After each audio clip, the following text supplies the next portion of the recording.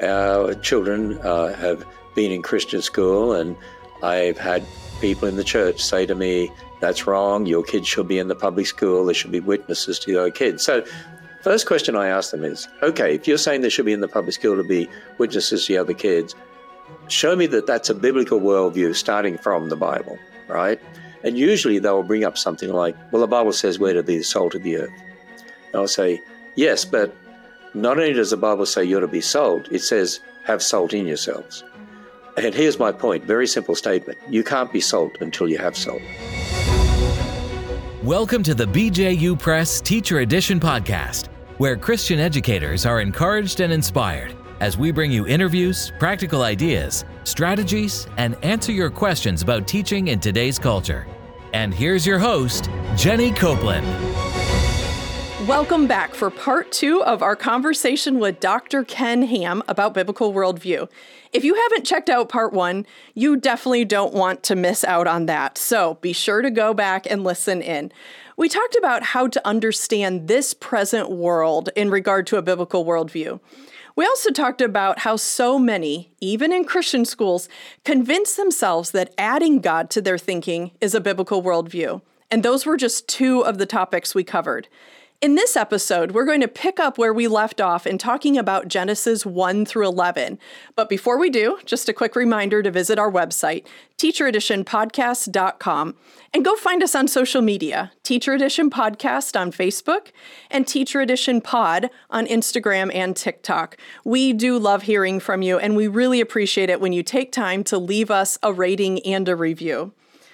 Dr. Ham, let's jump back in. So I mentioned that many times when I hear you speak, I have heard you answer difficult questions, even today's difficult questions, with Genesis 1 through 11. So let's bring that into our conversation. How important is Genesis 1 through 11 to a Christian worldview? Well, it's vital. That's the answer. Because the only way we can have the right way of thinking is by starting from God's word. In the book of Job, who would think that Job had anything to do with developing a Christian worldview? That it does. Because in the book of Job, Job went through all this death and suffering around him. He lost his children and he ended up with horrible disease. And we know behind the scenes, because in God's word it relates to us what happened there. And his friends offered him a lot of advice. A lot of it was bad advice. And then Job wanted to justify himself before God too. I've been a pretty good person and, followed you. And then God puts a stop to Job and says, Job, and then in chapter 38, 39, 40, 41, leading to 42, do you know this? Do you know that? Do you know this? Do you know that? Do you know this? Do you know that? Do you know this?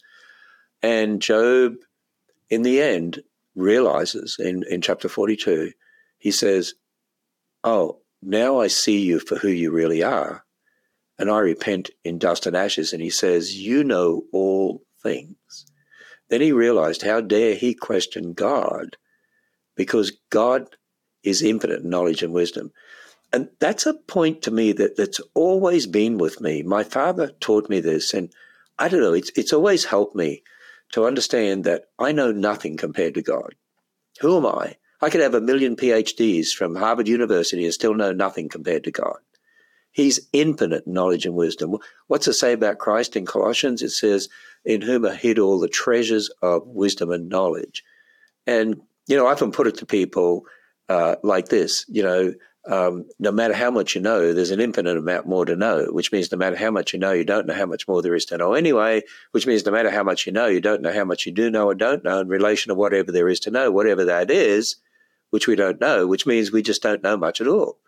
And, but that's a point we need to understand, is that's why Scripture warns that knowledge puffs up, because we think we know best and we can tell God what he means. We got to recognize the Bible is a record of the one who is infinite knowledge and wisdom, and he has given us the key elements that we need to have the right foundation to ensure we have the right way of thinking about everything. That's why all of our thinking in every area starts there. So, when people say, how should I train children? You start from God's word. and what God's word says, that's the foundation, How should I act as a husband and what? Well, we start from God's word. You have to start back in Genesis and the roles God gave to man and woman and so on. And then we have to look at how sin distorts that and the warnings from God about what that will do to to us because of our own sin nature.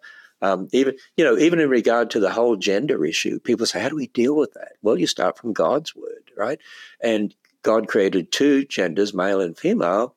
But today we have the world saying, but your feelings determine your gender. Your biological sex won't change, but your gender can because of your feelings. Wait a minute, with a biblical worldview, we can explain to our kids, you can't trust your feelings because we have a sin nature. And that's why the scripture says you need to judge what you believe against God's word, because we have that problem. We have a sin nature that, like Cain, God warned Cain, don't let that sin nature master over you. He did, and he killed his brother Abel. Don't let our sin nature master over us.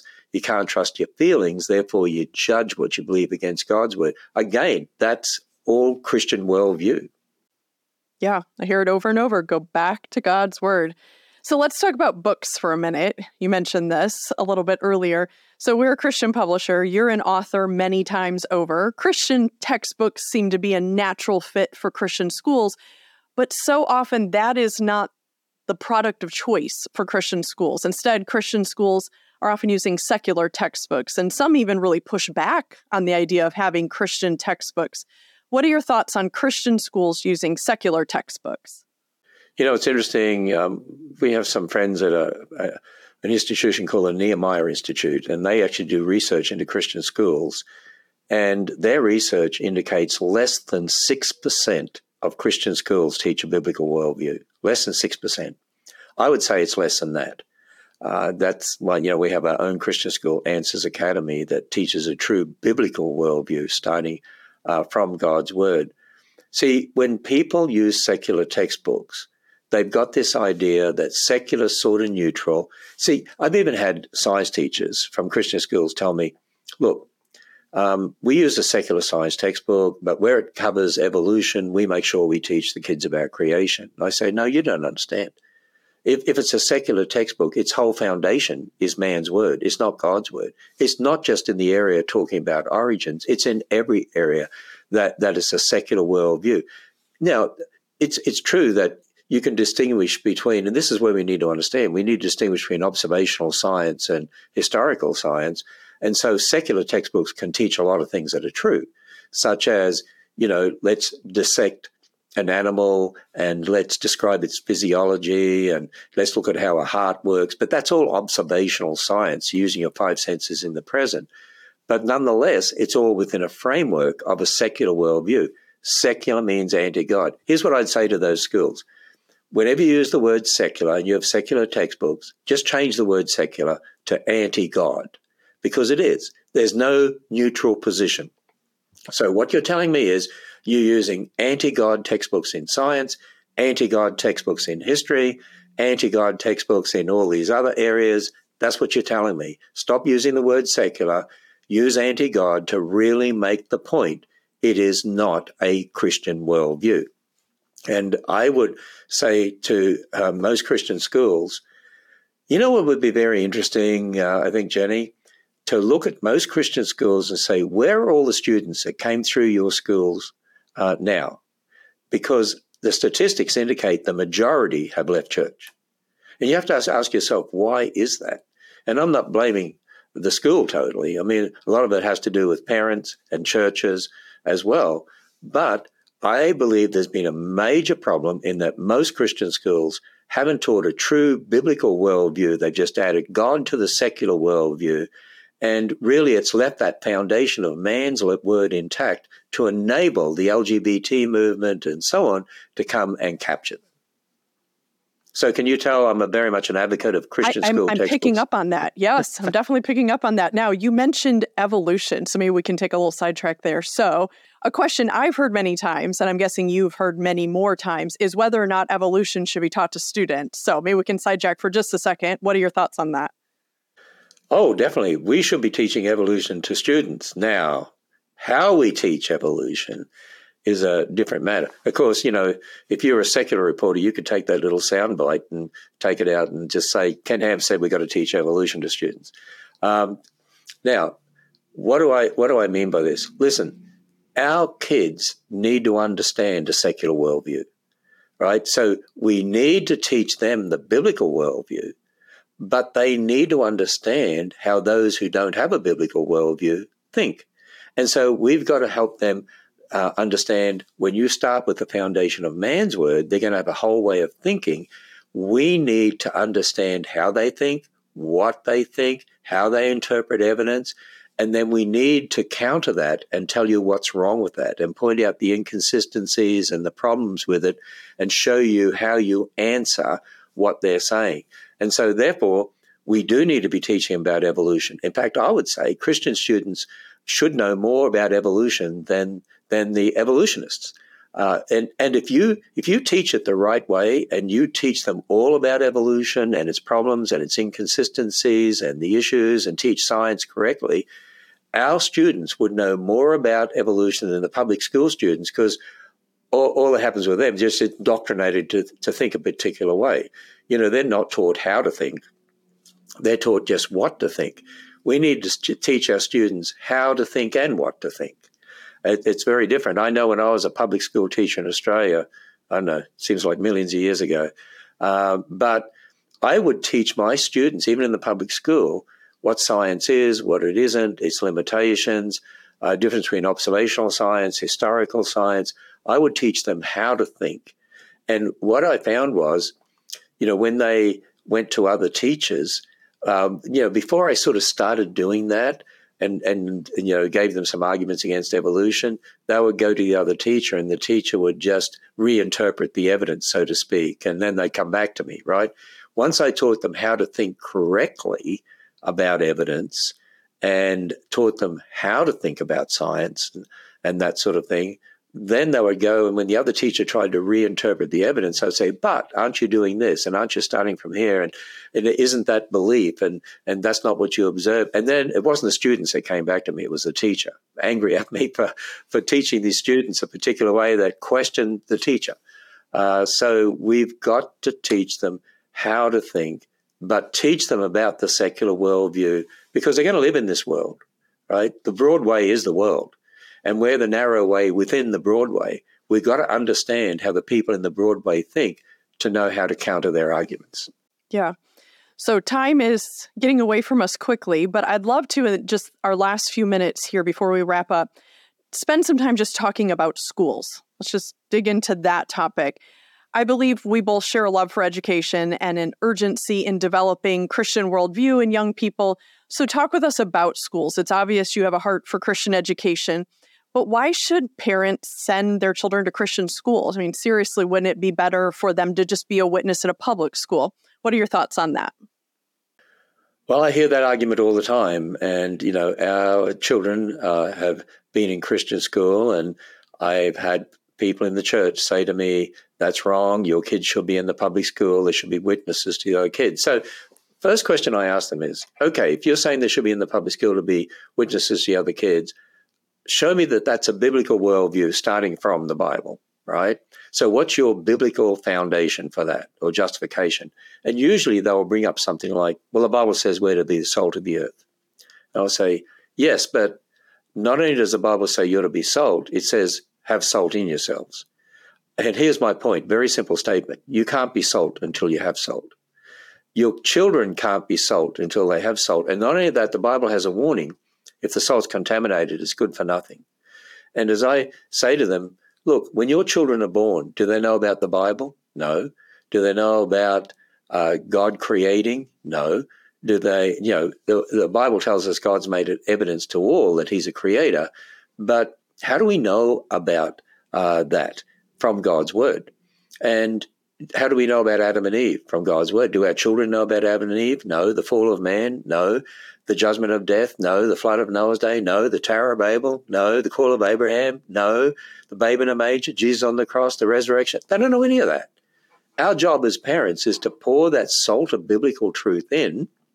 But not only that, in the New Testament, we're warned that the devil's going to use the same method on us as he did on Eve, to get us to a position of not believing the things of God, which means there's going to be a Genesis 3 attack. And the Genesis 3 attack today to question God's word is aimed at the history in the Bible, and particularly Genesis, and they use things like science and evolution to say the Bible's not true. So we need to be teaching our children foundationally, pouring in the salt of biblical truth, teaching them God's word, but giving them a biblical worldview, equipping them with apologetics answers to defend the Christian faith against the attacks of our day, so that they can be salt, so they can be witnesses in the world. And sadly, Jenny, the majority of people in our churches sent their kids to public schools, and they were given the wrong foundation. I think they're waking up now, seeing how bad they really are. And they've always been secular, which means always been anti-God. And they're now seeing them imposing LGBT and all the rest of it on them. But the number of Generation Z that attend church today is less than 9%. Now, if you go back to the 1700s, 85% of the population went to church. Now Generation Z is said to be, by Christian researchers like George Barna, the first post-Christian generation. We have lost it in that generation. That means that those kids, the majority of kids from churches that were sent to the public schools, have not survived the system. They have not survived the system. We have lost them. Generational loss from the church. Parents need to wake up. We need to say, what does God's word say about how to train children, about how to help them be the salt of the earth? And what is my role as a teacher or parent? What does God's word say? We've got to start from there, not, this is what you do. You just send your kids to the public schools. No, we shouldn't act like that. So we know that there's public schools and there's Christian schools, but there even seem to be several different types of Christian schools based on their mission. So if you would, share with us what you see are the difference between, say, a discipleship school and an evangelistic school. Certainly there's pros and cons of both, but what are your thoughts on those? Yeah, that's an interesting question, because we live in a fallen world, and sometimes there's no right or wrong answer in some ways, and other times there's consequences no matter what you do that you struggle with. But what I would say is this, is that, when you look at this difference, people call them evangelistic schools. What they're saying is, we want to tell kids about Jesus.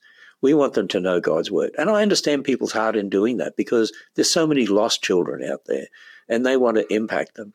Now, our school, Answers Academy, is what I call a discipleship school, a biblical worldview school. In other words, we see it as coming alongside of parents. Parents are the ones who God entrusted children to, not to the government, to parents, even though the President of the United States says teachers own the children. Well, they don't. God owns the children. He entrusted them to parents, and particularly fathers as the spiritual head. And so we see it as coming alongside of parents to help them disciple their children. They have to be intentional about wanting to disciple their children. And so we're very careful who we let into the school. And we also recognize that if you have the wrong sort of students in the school, they can adversely affect the others. So that's the difference. And I understand the heart in those who have an evangelistic school. They want to reach kids for the Lord. But parents need to also be careful that these days, and particularly with what's happening with the LGBT movement, I know of Christian schools that have got trans kids and gay kids. And I've had the other kids come to me and say they're really impacting other kids in the school and leading them astray. There's challenges that they're going to have to deal with, and parents need to decide what are they going to do in regard to how their own children are being impacted. Because, Scripture makes it clear in Corinthians, bad company corrupts good character. That's true. So there needs to be very strong discipline and there has to be careful lines drawn and so on. And we just decided for our school, it's a discipleship school, and that's where we draw the line, because we've lost generations of kids. We want to help parents raise up generations that are godly, that can impact the world for the Lord Jesus Christ. Yeah, absolutely. So I don't think either of us or any of our listeners can deny or would refute the impact of education on society. We've talked about that even a little bit today. We've seen this through history, for good or for evil, as children are influenced by those who teach them. So this is a sobering reality for us today as Christian educators who are fighting for the hearts and minds of the young people that God has given us the opportunity to impact. But, ultimately our influence is just that. It's an opportunity to impact as we partner. The real responsibility lies elsewhere. And you just kind of mentioned that a little bit there. So as we wrap up today's session, talk with us about who ultimately owns children and how that interacts with families and even with us as Christian educators. Well, that's where we need to start from God's word, right? To build our biblical worldview and who owns children. One of the Bible verses comes to mind is children are an heritage from the Lord. They are a gift from the Lord to us to train. And not only that, if you really go back to what is the primary importance, or one of the primary importances of marriage, when you jump over to Malachi 2, where the prophet was in a situation where there were Israelite men divorcing their wives, they were marrying multiple wives, they were marrying pagan women. It was a mess. And so God, through the prophet, asked the question, why did God make two one? Why did he make them one? It's a reference back to Genesis, and it's a reference back to the one flesh. And it's them. It's talking about more than one. It's two. It's a man and a woman. In other words, the question is, why marriage? And the answer is given because he sought from their union what? In Malachi 2:15, godly offspring. Not just offspring, godly offspring. So the purpose of marriage primarily. Now, although we live in a fallen world, some people can't even have offspring because of the sin has affected things. But what God intended it to be, we ought to produce godly offspring, who'll marry godly offspring, who'll produce godly offspring, who'll marry godly offspring, and impact the world for the Lord Jesus Christ. And therefore, we need to be saying, how do you do that? And all through Scripture, we read, the fathers to the children shall make known your truth. Fathers, bring your children up in the nurture and admonition of the Lord. In fact, Psalm 78 is a good one to read. Fathers, teach your children, so they'll teach their children. Fathers, teach your children, so they'll teach their children, and teach their children, the ones yet unborn, that they will know these things. So who is given responsibility for education? Not the government. It's given to the parents, specifically the father as the spiritual head, because children are a gift from the Lord to parents to raise for him. Now, parents can delegate that responsibility, but who are they going to delegate it to? A secular anti-God person in a secular anti-God system, or delegate it to a Christian person? And that Christian person, like a Christian teacher, should never look on it that they own those children or that those children are theirs, but look on it that we have been delegated responsibility by parents to help disciple these kids for the parents, because they own these children, ultimately God, and they're the ones that are responsible. But I need to be responsible before the Lord in helping them in doing this. And that's how I believe we should be looking at this. Yeah, and what a great opportunity we have. So helpful. I'm afraid our time for today is gone. I feel like we've talked a lot, so many different topics, but boy, we could keep on talking about these. Our time is gone, but I do want to just point out to our listeners that they can visit the show notes for this episode and learn more about this topic, as well as about you and the incredible ministry that the Lord has given you. So we've included some helpful links there, as well as additional information on your ministry's various attractions and different publications. So listeners, we want to point you there as well. Dr. Ham, it has been such a privilege to talk with you today.